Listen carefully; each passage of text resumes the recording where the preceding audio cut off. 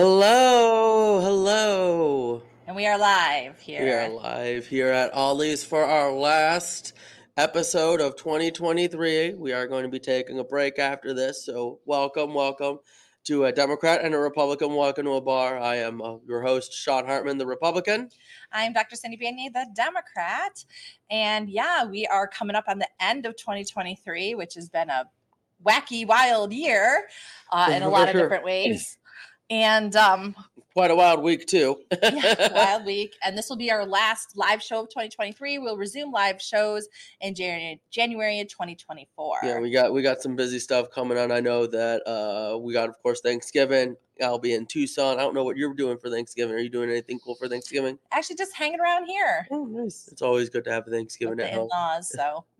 Oh, excellent. Well, it's good, I guess. But no, I'll be going to Tucson, and then the week after, a couple weeks after, the week after is going to be my birthday, and then the following week, I will be in D.C. for 10 days at the Leadership Institute, and so that's going to be busy as well.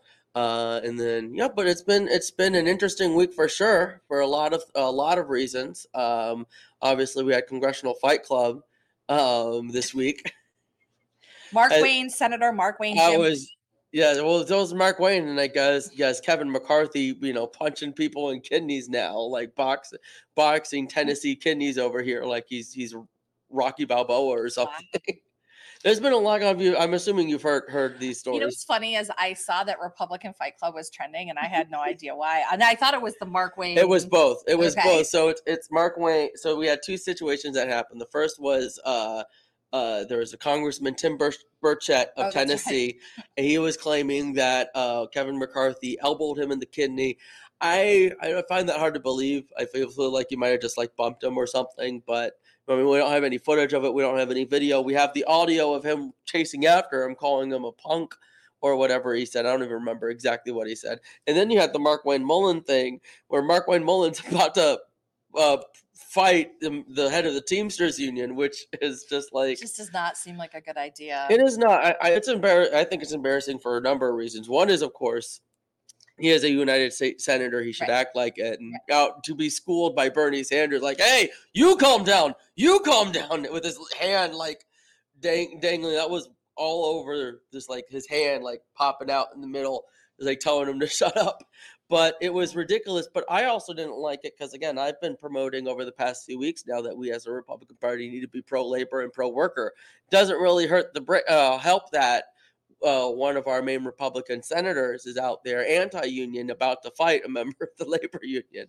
But I feel like the Teamsters guy would wipe the floor with his 5'7". It would have been a pretty decent fight. I think we would have all loved to see it, but maybe not the House floor is the most appropriate way to do it. It came off very high school or meet me back up at the back of the gym at 3:00 type of thing. Yeah, it's very, very childish, very pathetic for sure. The thing that's interesting about the Tim Burchett thing is a few things. So first of all, if you've heard on Rebecca Jones and I talking about how Representative Burchett on our podcast, she thinks he's really hilarious because he's very into UFOs and he's always making his tweets and stuff about UFOs. Oh, really? But Rebecca, so maybe it was an alien that punched him in the kidney. But really, the thing that tuned us into Tim Burchett was that during the January House Majority Leader fight that got 15 rounds of that got Kevin McCarthy in, Tim Burchett, there was a film clip of Burchett going over to Matt Gaetz and basically getting into Matt Gaetz' face. And right after that, Matt Gaetz changed his vote. So we were always kind of joking, what is it that Tim was saying to Gaetz? And Rebecca says, what did he say to make him go poopy in his pants is her joke. But I mean, it really was. He got up in Gaetz' face and Gaetz kind of turned ghost white and then he decided to play ball. So ironic. So Burchett was one of the people who was basically got Gaetz to fold so that way they could actually have Kevin McCarthy in speaker. Right. And then he's over here. He had betrayed Kevin McCarthy, one of the 8 people who voted against him, and now is accusing Kevin McCarthy of punching him in the gut or something. So this has been a fun time for Congress for sure. Miss the old days when Congress members were just groping each other at plays. Much easier time. Republican congressman. Yeah. So that was this week's Republican Fight Club. What other stuff was top line for you this week? I think that was the main thing. For me, I do know there's been a few things of breaking news just today. The first, of course, is Rosalyn Carter about an hour ago passed away. Yeah. That was pretty personal to me because she has a long history of mental health advocacy that I didn't realize. As well as just being a strong advisor to President Carter, very much the proto Hillary Clinton, if you will, of her day. But very smart lady. We all knew that she was in hospice, and Jimmy's, of course, in hospice. So we're suspecting that he's probably going to be passing soon as well. He's 98. And usually when husbands and wives, especially when they've been together for so long, they have actually, in terms of presidential marriages, they have the longest marriage of any presidential couple. Yeah. So usually when you have such a long marriage, the husband and wife usually pass away close to each other. But just a wonderful lady. Sad to have her go. But the other thing that's been happening is there's been reports that they are in the middle of negotiations in Israel to help release hostages in exchange for a pause in aggression. They're trying to be very careful as to not word it as a ceasefire because everyone's against a ceasefire within the foreign policy establishment. But I think it's good news. We want to get these hostages out. Unfortunately, we do know that I did hear that 2 American hostages at least have been found dead. But they're trying to get, I think there's at least 10 more American hostages. They're trying to get them out. There's chances of negotiation. Not many details out there, obviously, because you don't want that type of stuff out there. But that is good news, and hopefully we'll get something like that, some sort of release there and some sort of peaceful resolution. Not necessarily, I don't think we're going to get a peaceful resolution anytime soon, but we are at least going to get these hostages out. And it comes with the humanitarian aid pause as well. I believe it was estimated at 5 days. So that will definitely we've heard 5 days too. Help the people who are suffering in Gaza.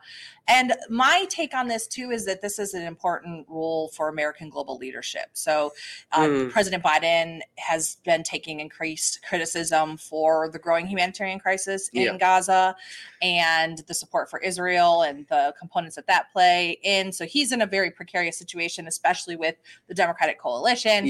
And which I'm fine with, by the way. Just keep going. Oh no, we're still down for Biden. Don't worry. But that we're going to say what we think is right, and a lot of people think that humanitarian aid is the correct thing to do. So I think it's important for the United States to stick to their values, and do what's right geopolitically as well, and that we can make those kinds of statements, we can make those kind of deals through our global leadership. And what we have to remember is with these Palestinian civilians, these are victims of Hamas just as much as the Israelis are. The people like to, I know we talked about this last week or a few weeks ago, where people like to think that Hamas wasn't elected by them. They were elected in 2006 and then essentially took over as a military dictatorship. So they've been living under a totalitarian, tyrannical regime for over almost 20 years now. So the people of Palestine, don't know about that. In fact, I think the majority of Palestine, or a large amount of Palestinians, are children or are definitely youth. So they weren't even alive to vote. They couldn't even vote. Most Palestinians couldn't even vote in that election. And so they are equally as terrorized by Hamas as Israel is. They are victims of this as well.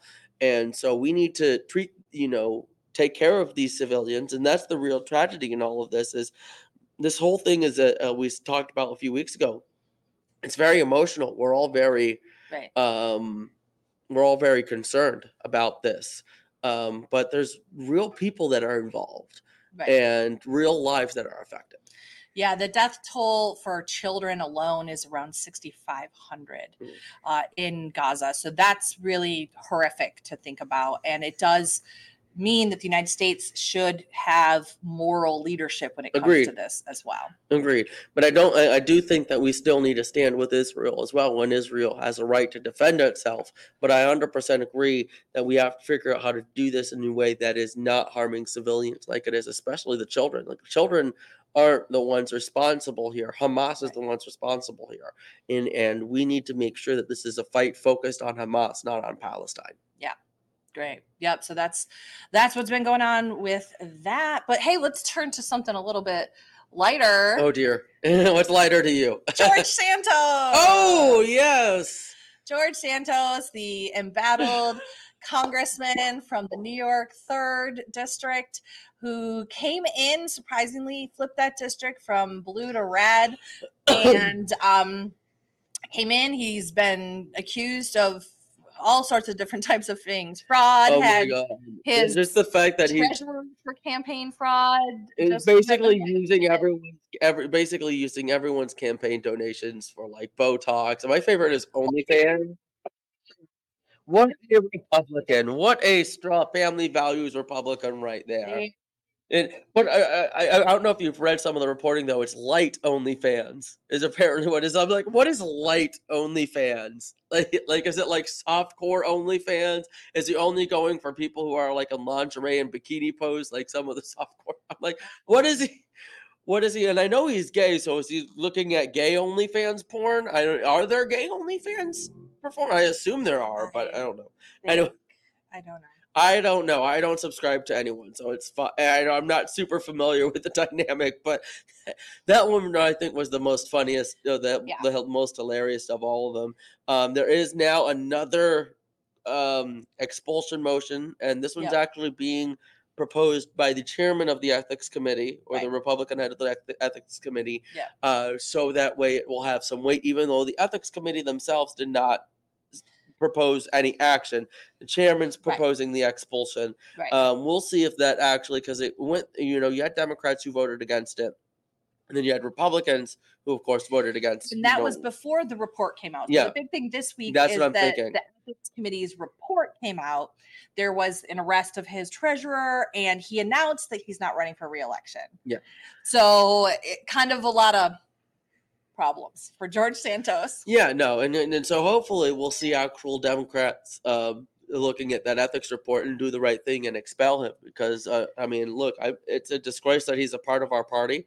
It really is. The level of fraud is absurd. It's absurd. It's laughable. It's lie about his parents. You think that this would be something in The Onion or the Babylon Bee? Like seriously. Killed in 9/11. 9/11. He was. Who knew that such a champion volleyball player was it Harvard or Stanford would stoop so low to lie to us? It's just ridiculous. It is laughable and comical. Too from this district is that nobody actually, first of all, nobody thought that district was going to flip, first of all, because it was a very heavily Democratic district. And even himself, apparently George Santos is running, like he wasn't really taken serious. So he was just kind of in it, and he had run several times before and lost. So he's just kind of been doing this as a graft for a long time. And then suddenly somehow didn't he win during COVID, right? It was the COVID election. 2022. Really? Yeah. So he ran in COVID and lost, but then So because I had was doing some collaborative work with one of the Democratic primary contenders from New York 3, Melanie Dorigo. Oh, okay. So it was kind of a little bit of the behind the scenes what was going on there, and it was really he just kind of he was there, nobody took him serious, and then he won. Everyone was like, oh. what have we done? This is that's what you got to do. You got to take these people seriously, and to that regard, let's also talk about the other crazy candidate that's announced his run for office. The QAnon shaman has actually made his debut as a libertarian, so at the very least, he's not a part of the Republican Party. Thank God for that, at least. So, but he is running as a libertarian in Arizona for a seat that is going to. So it's a district. The incumbent congresswoman is dropping out, and you have Blake Masters running for that seat, who was the Republican Senate candidate. You have Abraham Hamadai, who is the Republican Attorney General candidate. So you also got Trent Franks, who resigned because of sexual harassment allegations, running on the Republican side. So it's a very interesting cast of characters on the Republican side already. And then you got this QAnon shaman who I guess is trying to get the rest of them. But he's running as a libertarian. He was actually on a show that I watch every week, Smirconish, on CNN, and which I was pretty shocked that he was actually on that. And that Michael Smirconish tends to bring in people who normally don't get platforms like this, and has sort of that bipartisan, I'm going to talk to everyone. But it's very interesting to see him on there. He was like clean cut and shaved and with a suit and looked all professional. But he basically said that, yeah, I did what I did. It was wrong. But he wasn't like, he said he was saying it was wrong that he committed a crime, but could not really explain why the crime was wrong. It was like he was like doing this dance where he wasn't wanting to admit that he did something wrong, but he admitted that he committed a crime and that was wrong. And it's just like, but it was very interesting to see that, and just very funny. And I'm just very glad that he's not running as a Republican. But it's not like we have the best of Republicans running for that congressional seat anyway. Sounds fascinating. Mm-hmm. So yeah, so that's what we had. I think during in between this show and last show, we also had the Republican presidential debate, and I wish I could tell you what I remember from it, but I don't remember much. Yeah. I do know, again, Vivek and Nikki keep going at it. Constantly keep going at it. I need to rewatch it again, actually. But that was your presidential debate. Nothing new. And then, Trump did a rally right down the road. Of course, in Hialeah. Yeah, in Hialeah. So our party leadership was actually at that rally. Chairman Thompson was at that rally. Of course he was. Mm-hmm. Yeah. So a lot of stuff going on there as well. But so we did have the test for Speaker of the House, Mike Johnson. Oh, yes. With the shutdown looming. The 17th was the deadline. Yes, and we did get, we have averted that shutdown, at the very least, that deadline. And we have I think it's a 2-tier system where some of it gets stopped at January and some of it gets stopped in February, which I think is fair. I think that I think it's an interesting way to do a budget or to set up these CRs to allow for that type of negotiation. It's interesting, of course, that this is basically what Kevin McCarthy did, almost got the exact same vote count as Kevin McCarthy's shutdown, because again, the Republicans didn't want to work with him, so he had to work with the Democrats, but he's not receiving any consequences from it. So it's very curious, that he, Thanksgiving next week, Christmas. They all want to go home. They just want to let it slide. Yeah, it's very weird. It's unfortunately seems like it ended up being very personal for Kevin McCarthy. It was very personal. I mean, this whole thing, Matt Gaetz had it in for him from the get-go. It's why, even though he presented 14 resolutions, which is what Matt Gaetz wants, they voted it down, and he still, and then they blamed him for voting down the thing that they wanted him to do. So It's ridiculous. It was 100% personal the whole time. They felt like they didn't want McCarthy. They thought he was too establishment. They thought he was too rhino, and they wanted someone else. And then that's why, we had 4 weeks where we're just twiddling our thumbs and then waiting for,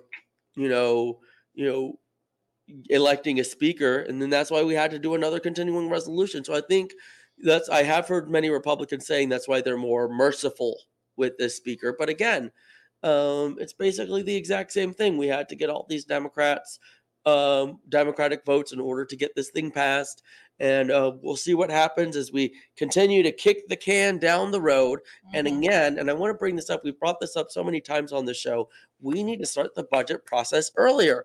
We need to be starting the individual appropriations process at least in January, February area. We need to start that earlier so we don't get into these last minute crisis modes. Do you know whose job that is? That's the Speaker. The Speaker of the House. Yes, I agree. And hopefully Mike Johnson actually does that job there. Kind of doesn't matter anymore because he's halfway through what would be a speaker term. Yeah. And so we'll see what happens, also how this affects us in 2024 if we're going to get hurt by this. Well, yep. And I would say probably the political consequences overall with averting the shutdown are going to be quite minimal. Yeah, that's true. It would have been very bad if there had been a shutdown right before Christmas, because nobody wants to go without money before Christmas. Oh, yeah. No, it would have been a disaster. That's why they had to do this. That's why they had to kick the can down the road like this. Okay. So yeah, that was other big things. We did have a special session here in the Florida Legislature. I didn't know. What, really? We did? Yeah. I did not know that. The first week of November, DeSantis had called for a special session, and it was actually the week of the debates. So people were saying like, hey, this timing is kind of coincidental. And the main purpose of it was for sanctions on Iran, additional funding for security for Jewish schools. Yeah. Okay, yes. And then I believe it was an expansion of the charter school vouchers for disabilities. I don't know about the charter school vouchers for disabilities. I do know there were some added protections for Jewish schools, and I think there was a move. I don't know if it succeeded or not, but there was a move to add Black schools as well. And I thought it went through. I thought it was a Democrat and a Republican working on it. Could be. But there was additional protections for African American schools or prominently African American schools to give them security as well. And so, I mean, the security part, I think that's very important in general, especially unfortunately, with the dynamic of the Israel-Hamas conflict. You know, you're getting hate on both sides. You're getting a lot of anti-Semitism against Jews, and you're getting a lot of, anti-Arab sentiment as well. And so, obviously, we don't want bigotry and hate in our country, and definitely not in our state. And we need to be able to protect these children as well, because they deserve to be protected as well. Sure. I mean, it's the unfortunate thing is not that these issues are without merit. It's just pulling the legislators in for a special session the week of the Republican primary debate. Yeah, it does come off as political theater. It's like, yeah, I look at, because he did bring it up during the debate. Right, which was the point. Yeah, so we do have a shout out to John Heim, who's on here. Thanks for joining us. John Heim is a longtime water activist and actually just got a special commendation for his work advocating for water and river quality in Fort Myers Beach. He got named the River King or something. I can't remember. I know I shared the information. So congratulations for that recommendation, John, and to all the people around the state of Florida who are doing work on environmental issues. And oh my goodness, we have something special coming out here. Let's check this out. Now, you may not know this, but Ollie is here. Sean and Ollie. So bring it over here so you can see it. Hey, I got a birthday Sunday. Yeah, has got Sunday. So if you come on time, thank you. And it is Sean's birthday coming up. Oh, we didn't get to sing. He already got his wish. Happy birthday, Sean. How old are you? I will be 33. 33 years young coming up. Yeah, all the red Republican. I love it. You didn't want to give them any of the blue candles because those are for special people. Special is correct. Anyway. So anyway, happy birthday, Sean, and enjoy your delicious here. If you do get a chance to get one, it's like a chocolate brownie fudge sundae. It's really, really amazing. My kids love it when they come here and get it too. And always they have great, not only do they have beer and shows and great activities, but some pretty tasty sandwiches too. So you should come on over and check out the local scene here in Cape Coral. Fuller place to be. It's also one of the few safe havens for Democrats here in Cape Coral. So if you're a Democrat, this is your sanctuary. Oh, there you go. So John clarified he's the United States River Association awarded him the National River Championship. So there you go. Yeah. Sorry, I was like River King. I knew it was something that to do with rivers. River King works too. So congratulations on that. So Sean, what else are you doing for your birthday coming up here? So we're going to do something in Tucson. I think so. My birthday actually also falls on the Cape Coral Republican Club meeting, so I'm sure I'm going to be going there and getting a happy birthday song from them too, hopefully. But and then But I think what I'm going to do is I'm going to grab lunch with my grandparents first. We'll probably do a Guanamia. And then me and my mom are probably going to go see the new Napoleon movie. I'm really excited for that one. That one's going to be really cool for sure. But that's probably what we're going to be doing. I've been kind of thinking of me and a few of my friends possibly going to 4 Mile Cove, either kayaking or paddle boating, but I don't know if any of them will be up for it, so we'll see. But I mean, nothing big planned. I'm not really like a party goer or anything like that, so it's going to be very simple, very relaxed, probably. Well, wonderful. I hope you have an enjoyable time. I know many of you here will also be, gathering for Thanksgiving holidays.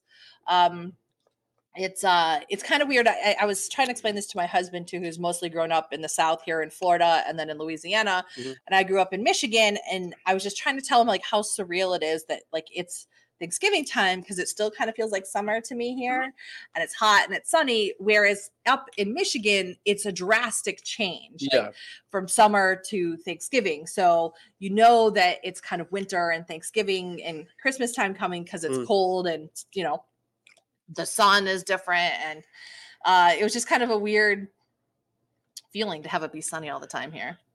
So what's it congratulating you on your new role on? You're saying you have a new role? Just with, so I'm the communications chair for the Democratic Environmental Caucus of Florida.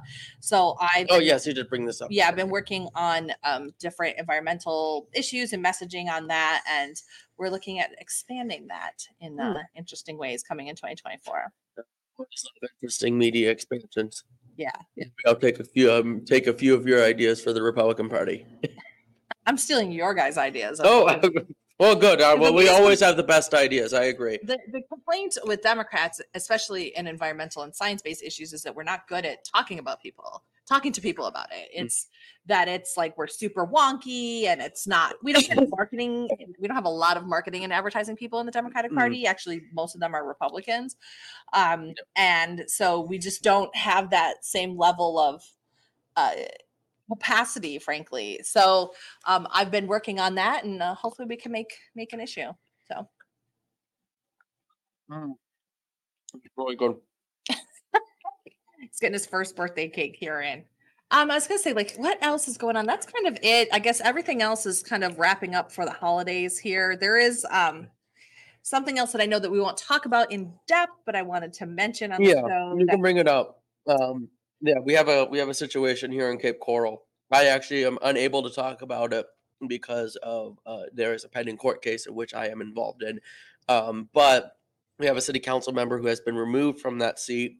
We were actually talking about this earlier too, about how the city of Cape Coral, like city council, is very much despised right now, and we know that with the sorry for my lips all smacking and everything. I'm just still eating the ice cream. Anyway, the city council is just such in a bad place right now with the people, and we were talking about why. And first off, with the city council, when there's a vacancy, they can either choose a special election or they can appoint someone, which is most likely what they're going to do. And they're basically going to appoint someone who's going to agree with them at the end of the day. But the real problem that I realized with the city council, excuse me, that I wanted to bring up is this is a city council that, is very business oriented. And they're elected and they're like, we're going to run the city like a business. And then we're surprised that they run the city like a business. Turns out that's not as popular. It isn't, because like when you live in it, right? Yeah, like it's a popular thing that people say on the campaign trail. But yeah, when you try to turn your local park in your neighborhood into a commercial zone, turns out that's not that great. And again, why are they doing it? Because they need to make sure they have the revenue coming in. Why did they tear down the yacht club building? Because it was too much of an expense. And so when you were talking about how, again, like with this, how large this city is, over 200,000 people, like it's hard to be like, oh, low taxes, low spending when we're growing like this. Well, it's not only just growing in terms of the population, but it's the land mass and actuality. And the very beginning conceptions of Cape Coral was that it was supposed to be everybody was waterfront. So they built these canals in everywhere. Well, the maintenance of all those types of things, the seawalls and things like that, just in that alone, not to mention the extra roads that you have to build and the, you know, all the other infrastructure that goes along with that, is an incredibly expensive endeavor.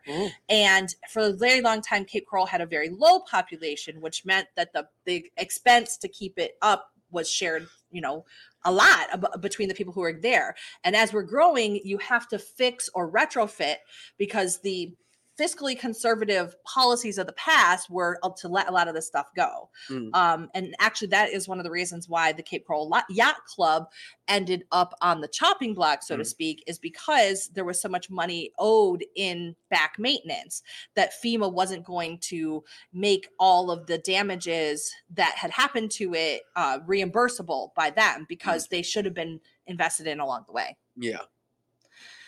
So the point is, and Sean is very reluctantly agreeing to this, is that fiscal conservatism and running seems like a good idea when you're on the campaign trail, but when it really comes down to it, you have a lot of problems with how that actually works in terms of quality life for people in the neighborhoods and what it means for your overall property values. And, you know, you go back even a few years here in Cape Coral, with the city water and sewage expansion. And I believe it was on average, $35,000 per household that expansion was going to cost. Now, here's the thing that's wild, is the decision was to pass it on to the individual households, right? In other cities, that would have been a different decision. Like, you could have paid for that through raising a millage or some kind of other additional to property tax or something along those lines. But that wasn't the choice that was made. And I think it's good. It's just good to point out that there is a conflict in this sometimes in terms of the ideal when it comes to fiscal conservative policy and how it's actually implemented in a city. That's why I've been using the term fiscal responsibility than fiscal conservatism, because you're absolutely right. Like, you have to balance it out, and like, what are the core services that you want? How do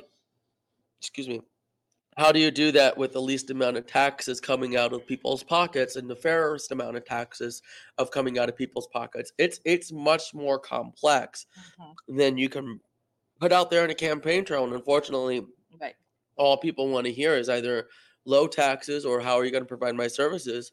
And many times the two are in conflict with each other. You can't provide services without revenue, which comes from taxes. That's true in some way, shape, or form. And the truth is that if you have those things and you have a nice city, it increases everything. So there has to be an understanding that people have. You have to have good schools. You have to have good roads. You have to have good infrastructure, parks. Here's schools too as well, right? And that is true whether or not you have kids in schools or you're going to use any of those services, because it actually buoys everything in the community. So you want good schools in your community. Why? Because if you don't have good schools, you can't attract a robust middle-class workforce. You can't attract businesses. Businesses look at the school system. They do. And not only just businesses, but you can't get the professionals. You know, we have a continuous deficit in medical specialists and even general practitioners.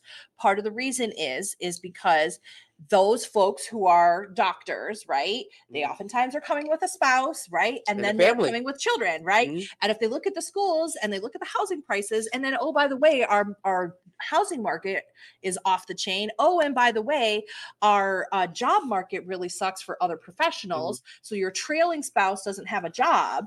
You're not going to move here. And that's a disadvantage for us. So you will use those services one way, shape, or form. Exactly. You know, it's this is what you were talking about, Democrats being policy wonks, and you can't really just, discuss all of that. People will hear that and they're like, oh, but it's so too complicated, and I just want my taxes low. I want low taxes, right? Yeah. You're like, oh, but by the way, like, if you have low taxes, that means bad schools and bad roads, and you may be able to drive your car to where you want, but there's all these other things. You definitely want to have doctors that will treat you when you're sick. You definitely want people to work in your restaurants, right? and people to work on your hospitality, in the especially hotels and things like that. Our tourist industry here. Right. So you want to be able to have people, a strong workforce, and that means strong education.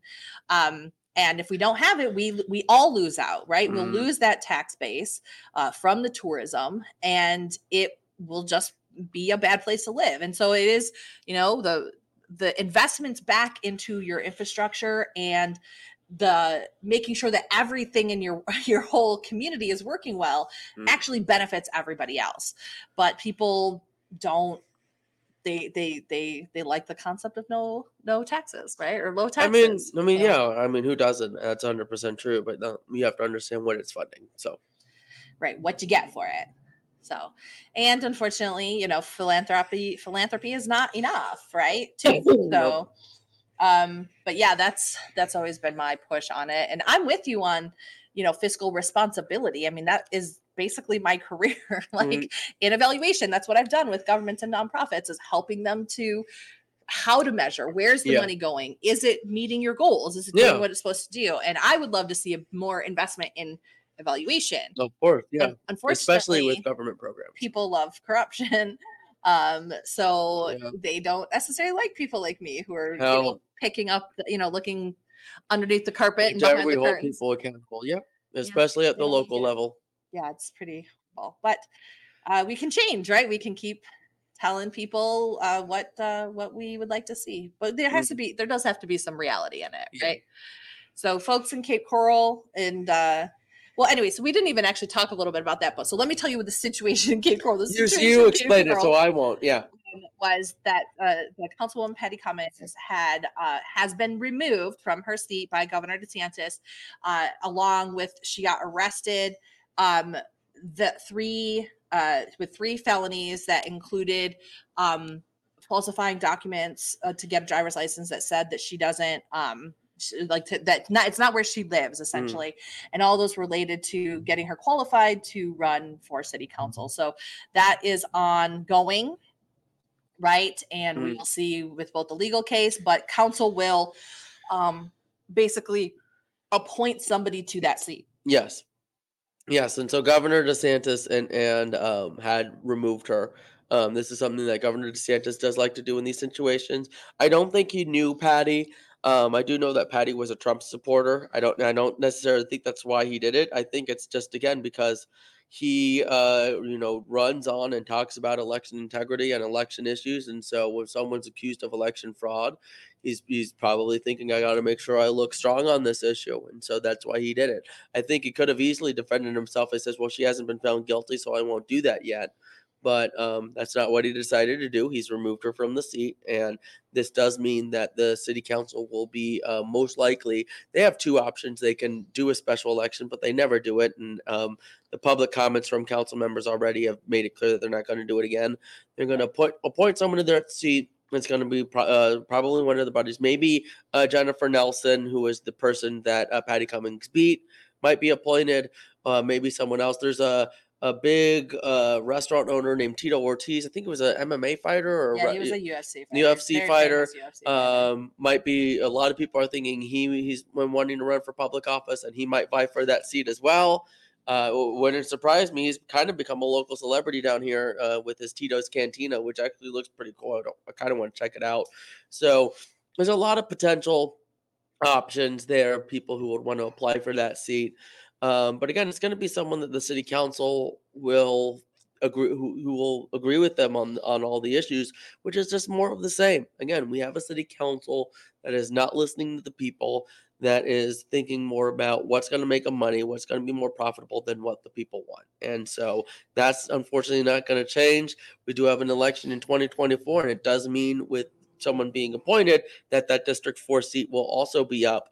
And so hopefully we'll get some, pro-community, pro-people candidates who are more focused on what the people want and what will make the city some money. Fascinating. So another national kind of local issue was that Byron Donald's wife, Erica Donald, has been appointed a fellow of the Heritage Foundation. Really? I didn't know this. I did not know. She's a special fellow on education, which basically is signaling that they're going to incorporate the model that she has implemented across the state of Florida for charter schools at the federal level. And that's going to become part of the official Heritage Foundation's recommendations. As you may or may not know, the Project 2025, which is the Republican blueprint for their governance structure moving forward after the 2024 election, was written by the Heritage Foundation. I need to still read that. I haven't got a chance to read the Project 2025 yet, so I don't really want to comment on that. But I didn't know that Erica got into the Heritage Foundation. As a fellow, honestly, like I've always wanted to work at a think tank too, so good for her. I know you disagree, but yeah, good for her. I'm very excited for her. But a lot of people are also seeing it as a signal that if Trump were to win in 2024, it was the stepping stone for her to be appointed the Secretary of Education. That's a possibility too. Which would basically mean the complete defunding of public schools across the country in favor of charter schools, many which the Donalds profit from through the Optima Foundation, which states clearly on its website that it takes 11% in perpetuity of the funds for every school that it sets up. So yay, more school choice. Got it. Yes, tearing off public dollars. I will agree with you that I don't like the fact that she profits off of this. I do that is a clear conflict of interest, but I am a supporter of school choice. I am a supporter of parents choosing what's the best education for their children. So we disagree on this issue. We've talked about it before already, but I'm a supporter of school choice. I mean, I would love to see the Department of Education eliminated and just folded. I would personally like to see the return of the Health, Education, and Welfare Department, fold those two departments together, but that's an entirely different conversation. I mean, we already have school choice. You can choose to send your children to public school, or you can choose to send them to private school. But if you're poor, you can't. No, if you're low income, homeschool too. No, I think more people should choose homeschool, honestly. But that's an entirely Anyway, we already have school choice. What we have now is defunding of public schools, because with House Bill 1 that was passed in 2023 here in the Florida Legislature, that allowed for those dollars open now to follow the child for any reason. So you can go to a charter school or a private school for any reason, and those dollars follow you. However, the public school still has to provide those children with extracurricular and sports activities, which end up still being a cost to the public school. I don't agree. I don't agree that anyone who's going to private school should be providing extracurricular activities. That I do have a problem with, but I do think the money should follow the child. I absolutely do. I think that the focus on education needs to be on the child. And so I do support that, but I agree with you in the sense that if they're going to be going to a private school, then they shouldn't be using public school extracurriculars and costing more taxpayer dollars on that. Absolutely, that's wrong. Have you driven on all the highways in the country? I have not, no. Have you driven on all the highways in the state of Florida? I have not. Well, those are all state funds and federal funds, right? No, I know that. Do you expect that you should get a portion of return because you don't drive on all the roads? No, I'm not saying that, but what I'm saying is when that's akin to what you're saying with the money should follow the child, right? You are advocating, you allocate state funds, you allocate federal funds for a public institution, and you may or may not use that, right? And that's actually been the same way with public schools or private schools the whole time, right? Same thing in a school district. You may pay taxes in a school district through your property taxes, but you may not have children that go to that school. But as we were talking earlier, you still benefit from that. No, I do agree with that. Yeah, so that is something else. I do agree with you in the sense that education and having a strong education system benefits the community, not just benefits the individual. But again, I think you're talking about two separate things, because when we're talking about here is the specific education of a child, and what is best for them. And if that's the goal of the education system, then absolutely the money should follow the child. Is that the goal of the education system? I think it should be the goal of the education system. The goal of the education system is to have an educated community and to have community level outcomes. It's not to help Johnny, right? Like do what Johnny wants all the way through graduation.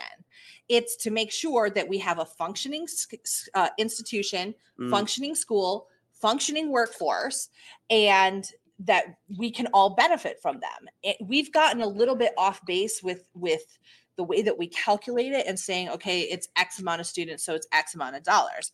That's just a calculation, but that doesn't mean that that's how those dollars specifically go, right? Yeah. It's just, that was a bulk calculation, because you still, whether or not Johnny goes to one school, if Johnny's allocated to go to that school, the state has to provide a space for him. So they have to put those funds into it, whether or not Johnny chooses to go to that school or chooses now to go to a private school or a charter school. So yeah, that needs to be reformed. It's not a good calculation. Ultimately, would be totally happy to have more education funding. I've been very upset ever since the Florida Legislature has decided to, instead of supplementing education with the lottery dollars, they have replaced the budget with the lottery dollars. It should never have been like that. They should have kept the same allocation and then supplemented it with the lottery dollars. But instead, fiscal conservatism, they replaced it and then reallocated those dollars in other places. Yeah. That's not appropriate, because you still have to calculate, you still have to build classrooms based on a total population. That's the law. Right. And so you still have to have that. So you still have to pay for the school and the teacher and the electricity and the air conditioning and the books for that child, whether or not they are there. Yeah, and that's why you can't parse it up. Yeah. That does what I didn't realize all of that. But yes, that's a lot of complications for sure. But yes, okay. I don't really have anything else to say on that one. That was that was a big info dump right there. Education. Okay. But yeah, I think it's important. So there's definitely ways we can reform it to try to make it a little bit more fair. But again, I believe that with so many differences with children and with parents, that this really needs to be a decision from the children and the parents, and that especially areas of children in low-income areas or children who have disabilities, they shouldn't be prohibited from going to a school that would be beneficial towards them. Now, here's the thing. We already do have school choice. So you can go to any school in the state of Florida that you want, that your parents want to. So if there's another school, you can go. And this actually happens quite a lot. Like, I know plenty of students who were, they lived in Immokalee, so it was Collier County, but they came up to, I believe it was South Fort Myers, because they had a vet tech program. And they were allowed to do that legally in the state of Florida, but they just had to provide their own transportation. So we already have a lot of things that add for that. Now, the problem that I always have found is that private schools and charter schools do not have to apply by the same or go by the same rules. That is something that I do. They don't have qualified teachers. It's not required. Okay. Less accountability. There's less accountability. Many of them close and fold because there's problems with the management. They score less. The scores are lower than public schools, and they do not have to. They are not required to have a 504 plan or IEP plan to help with, help students who are otherwise in need. And they can even go as far as putting in religious or other social political identity and ideas into it that can be very discriminatory towards different types of students. So I definitely agree that especially if a school's receiving tax dollars, they need to be held accountable to the state, and there needs to be a certain base amount of regulations that do come with it. I mean, if you're getting money from the government, it comes with strings attached, and if you want that money from the government, you need to make sure you agree to the terms. And if you don't want to agree to those terms, then that's fine, and you don't have to accept the money. But I do 100% agree with you that there is a real issue with accountability with this. And I think that needs to be definitely addressed. Absolutely. All right. So that's education in the state of Florida. Any other final thoughts as we're... Just everyone have a good Thanksgiving and a Merry Christmas. Be like us. When you're around your Democrat or Republican family member, be like us, how we can talk about these issues and disagree, but not like yell at each other or attack each other. She didn't call me a fascist. I didn't call her a Marxist. That's a good point. So, that's a great thing. Yeah, it's a great thing. To disagree. And it's important to do so and to do so in a civil way. So have a good Thanksgiving and have a good Christmas, and be like us when you're talking to your opposite party family members. Absolutely. Thanks for that reminder, Sean. And thanks for everybody for listening to us here at a Democrat and Republican Walk Into a Bar, brought to you big by Big Mouth Media and our host here at Ollie's Pub in Cape Coral. We would love to have your further support going into 2024. What an amazing holiday present it would be to get your friends or family member a subscription to this show for $4.99 a month or $49.99 a year. And then you get the edited episodes afterwards delivered directly to your inbox, and you get to help independent media stay alive. So go ahead and check out the plans and pricing page on the Big Mouth Media website, bigmouthmediafl.com. Thanks once again for joining us, and we will see you live in 2024. Have a great end of your year. End of the year, Thanksgiving, Christmas, all of that. You guys have a great day. Bye-bye.